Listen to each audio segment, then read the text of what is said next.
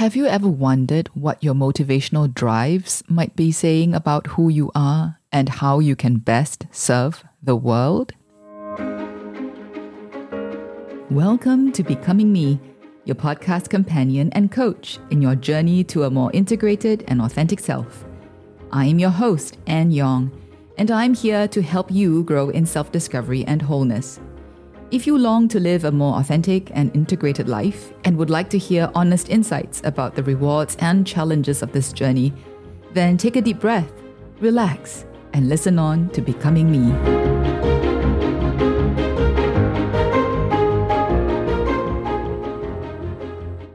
Hello again, dear listeners. What you're about to hear is the first part of a conversation I had with Dr. Joshua Miller. Dr. Josh Miller is a co-developer of the Motivation Code, or M-Code, the first online assessment that blends a person's own achievement stories with established psychometric constructs. He is also the co-author of the book Unrepeatable: Cultivating the Unique Calling of Every Person.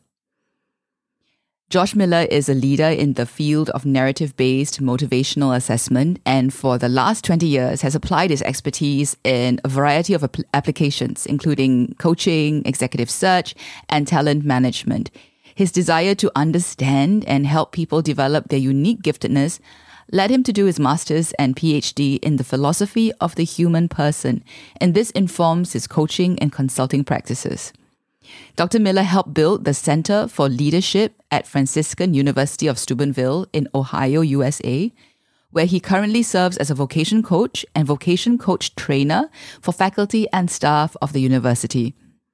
I first learned about Dr. Miller when I read his book, Unrepeatable. And then a couple of years after that, my husband Henry and I decided to take the M-Code assessment as part of our ongoing discernment for our own personal vocations.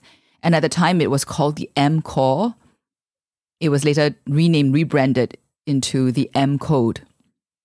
So after taking the assessment, Henry and I engaged Dr. Miller to coach us in understanding our motivational designs in more depth. And we were blown away, not only with his incisive insights into our motivations, but also by his personal warmth, his humility, and joyful faith. So Josh later became our trainer when we decided to get certified in M-Code, and by the time training was over, we had become friends. We bonded over our shared conviction about the unique call of each person, and our passion for learning how to get more effective at helping each person discover their unique personal vocation, which is that place where, in the words of Frederick Buechner, their heart's deep gladness meets the world's deep need. I'm so excited to share this conversation with you. I was so grateful when Joshua agreed to be a guest on this podcast because he is such an incredible resource. I hope you enjoy listening to this conversation as much as I did having it with Josh. And don't forget to check out the show notes as well, because I've included some links to explanations and definitions to some of the terms that Dr. Miller mentions that you might not be familiar with. So without further ado, here's the first part of my conversation with Dr. Joshua Miller. Hello, Josh. Hello, Anne. It's so good to see you again. Good to see you again as well and hear your voice so clearly. Incredibly, I think when we first met, I hadn't actually started the podcast yet. We met when you were training me for the Motivation Code. Mm-hmm. And I was just sharing with you, that I was going to start a podcast called Becoming Me. And that it was really exactly all about becoming our authentic selves and the journey to become more whole as well. And that's something that's so universal. Mm-hmm. Right. And so I was very excited when you agreed to have this conversation with me, and it will bless my listeners so much. And I think many other people who may come across this resource. So I'm glad to be with you all. Yeah. Could you tell us a little bit about what you do? I would say at the heart of it, it's helping people become more who they are, to embrace their unique callings, particularly through a narrative approach that helps them see the pattern of God's giftedness, their design, in stories of authentic action and fulfillment. So that's a big part of it is recognizing that each one is designed and the stories reveal that. At the same time, it's identifying the reality of personal vocation and helping them grasp that paradigm. So often, at least in the United States and maybe in the West in general, don't know, but among American Catholics, we so often think about vocation in terms of a basic state in life. And so that those who are in that state tend to think of parts of their life not as directly associated with it as somehow out of their vocation. And the young people with whom I work very regularly are often in this trap of thinking that they have to discern their vocation down the road. Of course, they do have to discern a state in life vocation, but they fail to recognize, because they're not really taught, that as baptized members of the body of Christ, they are living in their vocation now. So I don't want to get too far down that track as we're going to talk about it, but it's sort of an awakening to the reality of personal vocation, and then coaching people to live that out. So you work with young people in the context of the university. You're a professor. Mm-hmm. Am I right? That's one of the many hats that you wear. Yes, it's true. So I'm the director of coaching and programming for a brand new Office of Personal Vocation at Franciscan University. And there I focus inside the university with mostly students. And then outside that, I wear the hat of acting director of Inscape Center for Personal Vocation, where I do more consulting and speaking and training outside the university. So I wear those two hats, but they're very, very intimately related. And you mentioned when you were talking about personal vocation, I think that's a term we will unpack a bit more later. Mm-hmm. And I think it's a term that perhaps Catholics would be more familiar than non-Catholics. And since I have listeners also outside the Catholic faith, would you say your work outside for consulting and coaching, do you do so with people who are not necessarily Catholic as well? Yes, I do. So you mentioned earlier that I had the opportunity to work with you, training you to use the M-Code assessment. M-Code stands for Motivation Code. And in that context, train people and work with people who want to apply M-Code in a whole variety of contexts. And so, for example, working with an engineering team, mid-level company, but 15 or 20 employees, but helping them to build teamwork around an understanding of one of those unique motivational patterns. So the language is not around personal vocation, but it's more around team effectiveness, authentic fulfillment, being oneself as fully as possible, particularly in that team context. And it seems like the overlap or the key for both your work within the church and outside would be this narrative motivational approach, correct. Right? Or the study of a person's unique motivational design. Yes, well said. Yeah, exactly. Yeah. So what would be a simple way of explaining to someone who has never heard this before, what is a motivational design? Well, my presupposition is that human beings desire happiness. And that in all cultures and times, people desire happiness. And we've tended to think about that at a sort of a broad species level. The certain hierarchy of goods, for example, that Maslow would point to. And that's all true. There are certain human needs and desires that we have. But with this narrative approach, what we're looking at is stories of people engaged in activity that they've enjoyed doing, believe they've done well, and that give that sense of deep fulfillment. When we look at that narrative, what we find is that there's a pattern of unique motivation towards a certain kind of fulfillment. And so the sort of happiness that we want is in one sense specific to the person. So that's what we're after when we're looking at a person's narrative of authentic, fulfilling activities. There's a pattern there of very specific behavior. that's revealed in the narrative. And it's quite wonderful to see that and draw it out and help people recognize it. Because you've spoken about how human beings have this drive for happiness. I was planning on saving this question for later, actually, but I think this is a good time. I often encounter people who voice this question, right? Isn't focusing on my drive or my desire for happiness selfish? Do you get that question? Do people ever ask you that question? Yeah, I certainly do. And well, just today I was doing a training with a group of about 60 residence assistants. And sometimes young people in their idealism, and many others as well, but I've heard this from young people that I've worked with, that they want to be very careful about not being selfish. And particularly in this Franciscan University context.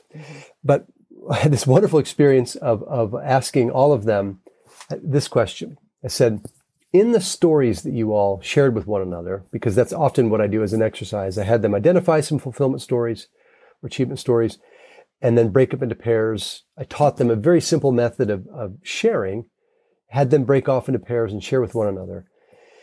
And the remarkable thing about these stories is that very, very, very seldom are the stories about just one's own pursuit of one's own pleasure. Normally, there is something that's both personally satisfying, but also also a contribution that is made to the people within the sphere of that person's influence and activity. So I asked this question, Anne. I said, all right, raise your hand to these 60 young people. I said, raise your hands if the story that you listened to showed that person making some authentic human contribution. And 100% of them raised their hands pretty quickly. So to me, it indicates that when people are really fulfilled, not only are they being personally satisfied, but they're also giving of themselves in a way that builds up others. It may not be explicit, but it's present. And it's quite remarkable.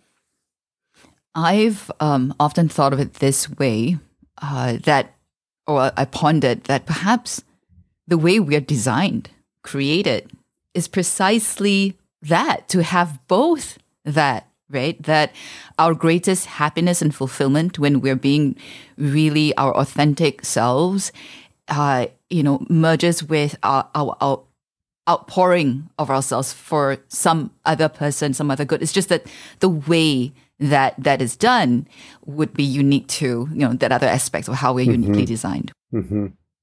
I entirely agree with that. And that I think is what needs to be challenged. We often think about service just in terms of feeding the poor or going to the homeless shelter or doing some act of missionary service. And those are, of course, wonderful acts of service. But, a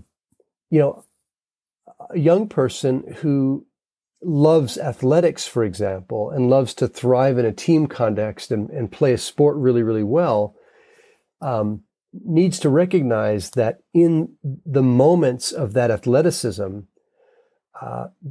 there's great service there, contributing to the team itself, cultivating gifts in a very intense way that athletics often does, which can then be leveraged later on in life.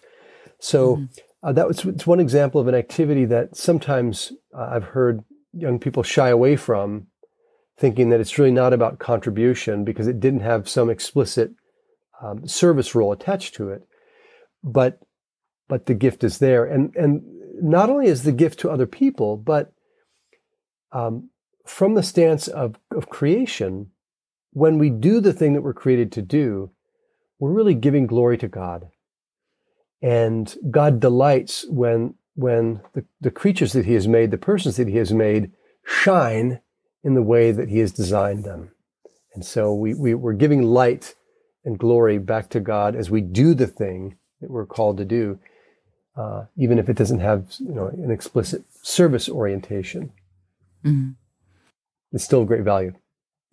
Yes, and what I love about the work that you do, in Motivation Code, which is distinct but also similar with my experience with another program on charism discernment called and Gifted, right, by the Catherine of Siena Institute, is that it informs us that there's such a diverse and wide variety of gifts, and that they are all good, that there's no one gift that's better or more desirable than another. I mean, in the sense,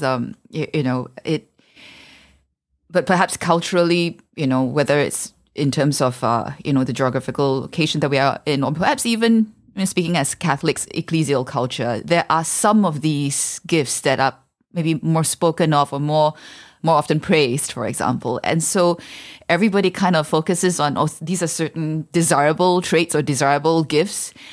And well and good if they happen to match the ones that I have, for example, right? I know I can put this to use, but if it isn't, we tend to maybe judge ourselves harshly, or maybe even judge others, harshly, because, this is the way you're supposed to serve, So I really appreciate these instruments, and I think these are resources that God has given us through human resources like yourself to show us the vastness and the diversity of His creativity. I mean, that's how I see it. God is a God of creativity and variety and freshness. It's just wonderful. Yes. So you did your studies in something called the philosophy of the human person, which honestly, in the past, I never knew there was such a course, or a program. If there were at the university that I was at, I would have taken it. I'm sure you would have. Absolutely. And when I first saw it, I think in your write-up or something, I remember thinking, wow, I never knew there was such a specialization. In a nutshell, and in layman terms if possible, what has the philosophy of the human person have to do with a person's motivational design or discovering someone's unique calling in life? So with philosophy of the human person, what we're doing is we're raising up the human person, not only in him or herself, but also in community, as an object of philosophical study. What do we mean by human person? What are human persons for? What's the nature of the human person? And as soon as we talk about personhood, we move away from just this category of sort of a member of the species of humanity. But we explore in personhood the freedom that we have as spiritual beings, embodied spiritual beings. We also explore the great dignity of the person. And so as we're exploring who the human person is, one of the aspects of personalism that so drew me to study with Dr. John Crosby is this notion of the unrepeatability of the person. And we approach that from different angles. This experience of great loss, like when a person passes away, we experience this loss as so strong that they can't be replaced. Like persons can't be replaced in their dignity and in their uniqueness. So we look at that unrepeatability of the person, the uniqueness of the person. We also explore the longings of the person for final fulfillment. And that and other topics bring us to the place where we can really understand that each one is uniquely designed and uniquely called to live in community and to serve God in a profoundly unique way.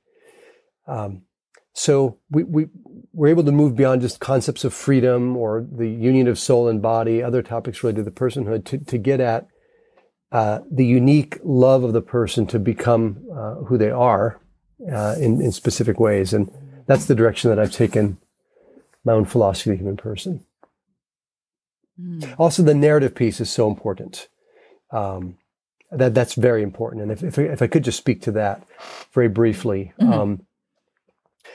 The 20th century philosopher Alistair MacIntyre, Catholic philosopher, and others like Charles Taylor, and others speaking in a more secular vein like Jerome Bruner, recognize that human persons can really only understand themselves in terms of a narrative. that we can't make sense of ourselves outside of social contexts where the society is moving in a direction. It's got a background, it's got a present reality and a future trajectory. And so we live in the context of story, the story of civilization, and ultimately, I think the story of salvation. We're created for God's purposes.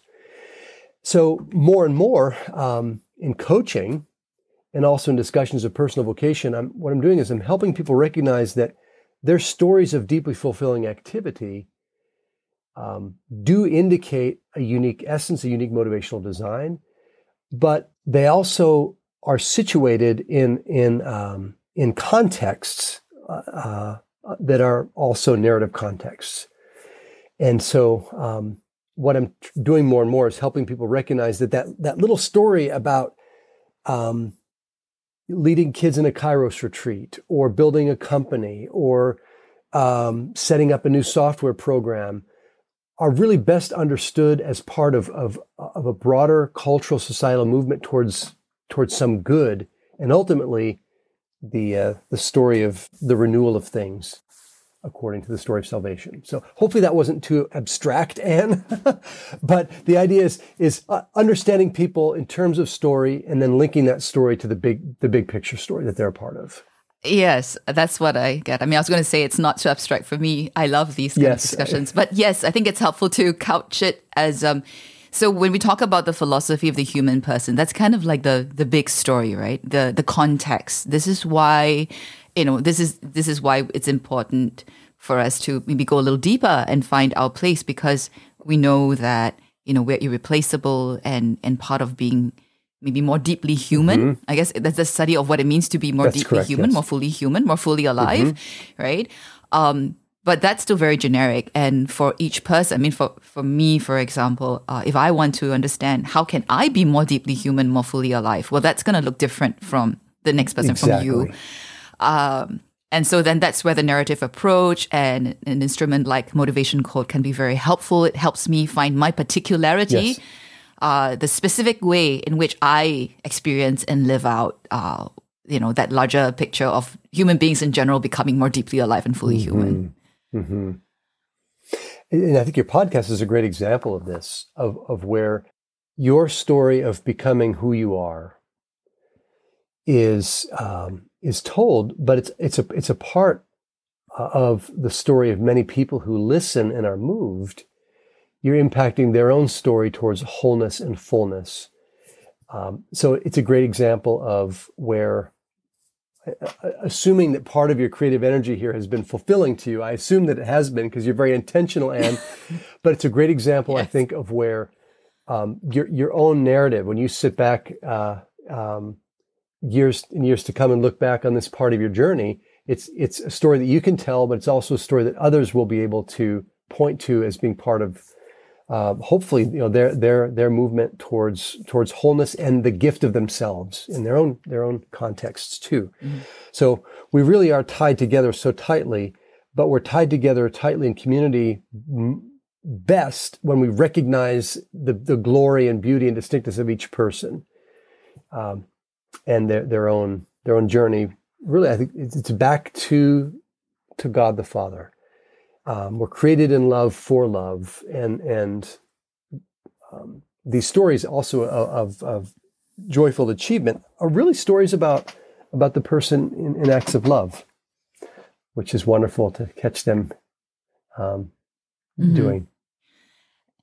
Henry Nouwen has this saying about how the most universal is also the most personal, and the most personal can be the most universal.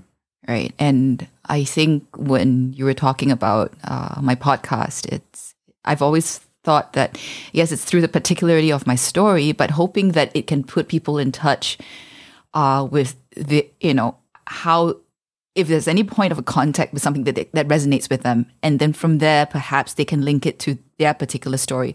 But all these stories, our stories matter because there's this overarching universal story about being human, yes. and the desire to, for fulfillment and joy. And joy, absolutely. Yeah.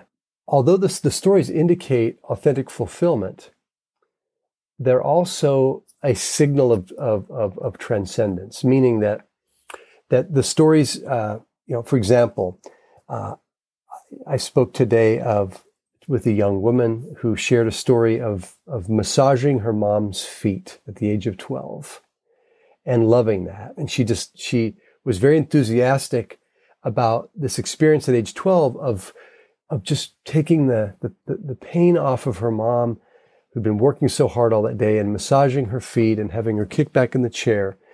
And so this desire to serve was so strongly present there, but yet that episode fades away and the pain comes back.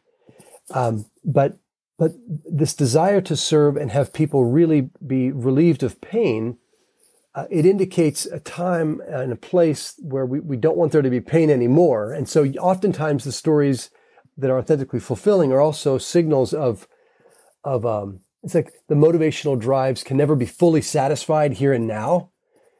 And so they indicate the hope, anyhow, of final fulfillment, at the end of our lives in heaven, God willing. Yeah. I haven't seen it that way before. I think that's beautiful. It's our unique way of walking our pilgrimage, I guess, the different strands to that ultimate fulfillment, and maybe, each of our designs. That's that's a beautiful new way for me to think about that, or personal vocation. Okay, so that is the first part of my conversation with Dr. Joshua Miller. And here are the praxis prompts for today's episode. 1. Listen. As you listened to my conversation with Dr. Miller, what struck you? Notice especially those moments when you might have felt a strong emotional response. 2. Ponder. Choose something that had caught your attention from this episode. Perhaps something that had evoked a sense of resonance or dissonance in you. Be curious about your feeling and how you responded to what you had heard. Can you name what you feel? What do you think this emotional response is calling your attention to? 3. Act. I invite you to reflect on the last time you felt that you were doing what you were really created to do, when you felt deep gladness and fulfillment, and at the same time you felt that you brought goodness, truth, or beauty to someone. What was that activity? Try and name all the emotions you felt. Describe how your mind and body felt during and after this activity. Then write down how you felt you had brought goodness, truth, or beauty to someone else while you were doing that activity or through that activity. Finally, I invite you to consider how you can repeat this activity or something like it more often in your life. I hope you have enjoyed this episode. If you would like to find out more about motivational design and finding your unique personal calling, don't forget to check out the episode show notes for links to resources. And you can also contact me if you would like to learn about how I can coach you in understanding and applying your motivational design to live more authentically and to offer your life in service with greater effectiveness and fulfillment. Thank you for listening to Becoming Me, where new episodes drop every first and third Wednesdays of the month. Remember, the most important thing about making this journey is to keep taking steps in the right direction, no matter how small those steps might be. And no matter where you might be in your life right now, it is always possible to begin. The world would be a poorer place without you becoming more fully alive. Don't forget to visit my website at becomingmepodcast.com and to subscribe to my newsletter as well as to this podcast. Until the next episode, happy becoming!